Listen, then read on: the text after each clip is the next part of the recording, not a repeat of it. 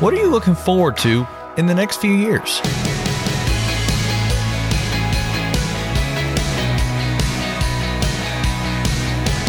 Hey there, I'm Andrew Stevens, and you're listening to Unlocked, your daily key to unlocking God's Word in your life. Our devotion today, well, it's called God's Timing.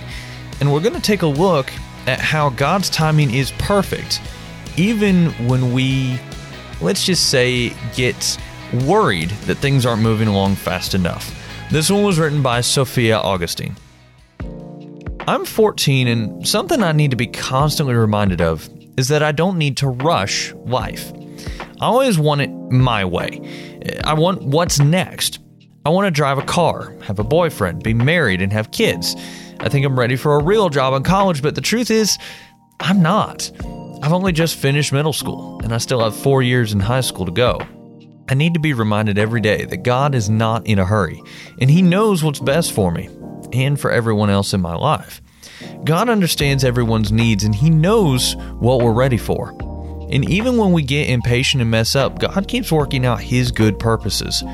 When we look back on decisions we made and think, I shouldn't have done that, we don't need to panic. God can take our mistakes and make a beautiful work of art. God has anticipated our actions, and nothing we can do can ruin His ultimate plan. Through Jesus, God has promised to be with His people, and one day, Jesus will return bodily to earth and restore His creation, and we'll get to live with Him forever. In the meantime, He lovingly guides us, and He helps us learn from our experiences. Some days, we need fresh perspective, which can come in random and unexpected ways, but God gives us what we need when we need it. He is never too early and never too late. His timing is different from ours. But 2 Peter 3:8-9 says, "Do not forget this one thing, dear friends. With the Lord, a day is like 1,000 years, and 1,000 years are like a day." The Lord is not slow in keeping His promises. Some understand slowness. Instead, He's patient with you, not wanting anyone to perish, but everyone to come to repentance. To God, eternity can't be counted in hours and days. His understanding is infinite, and we can trust Him to work all things for the good of His people in His good timing. So let's talk about this. What are you looking forward to in the next few years? Do you find it hard to wait for these things?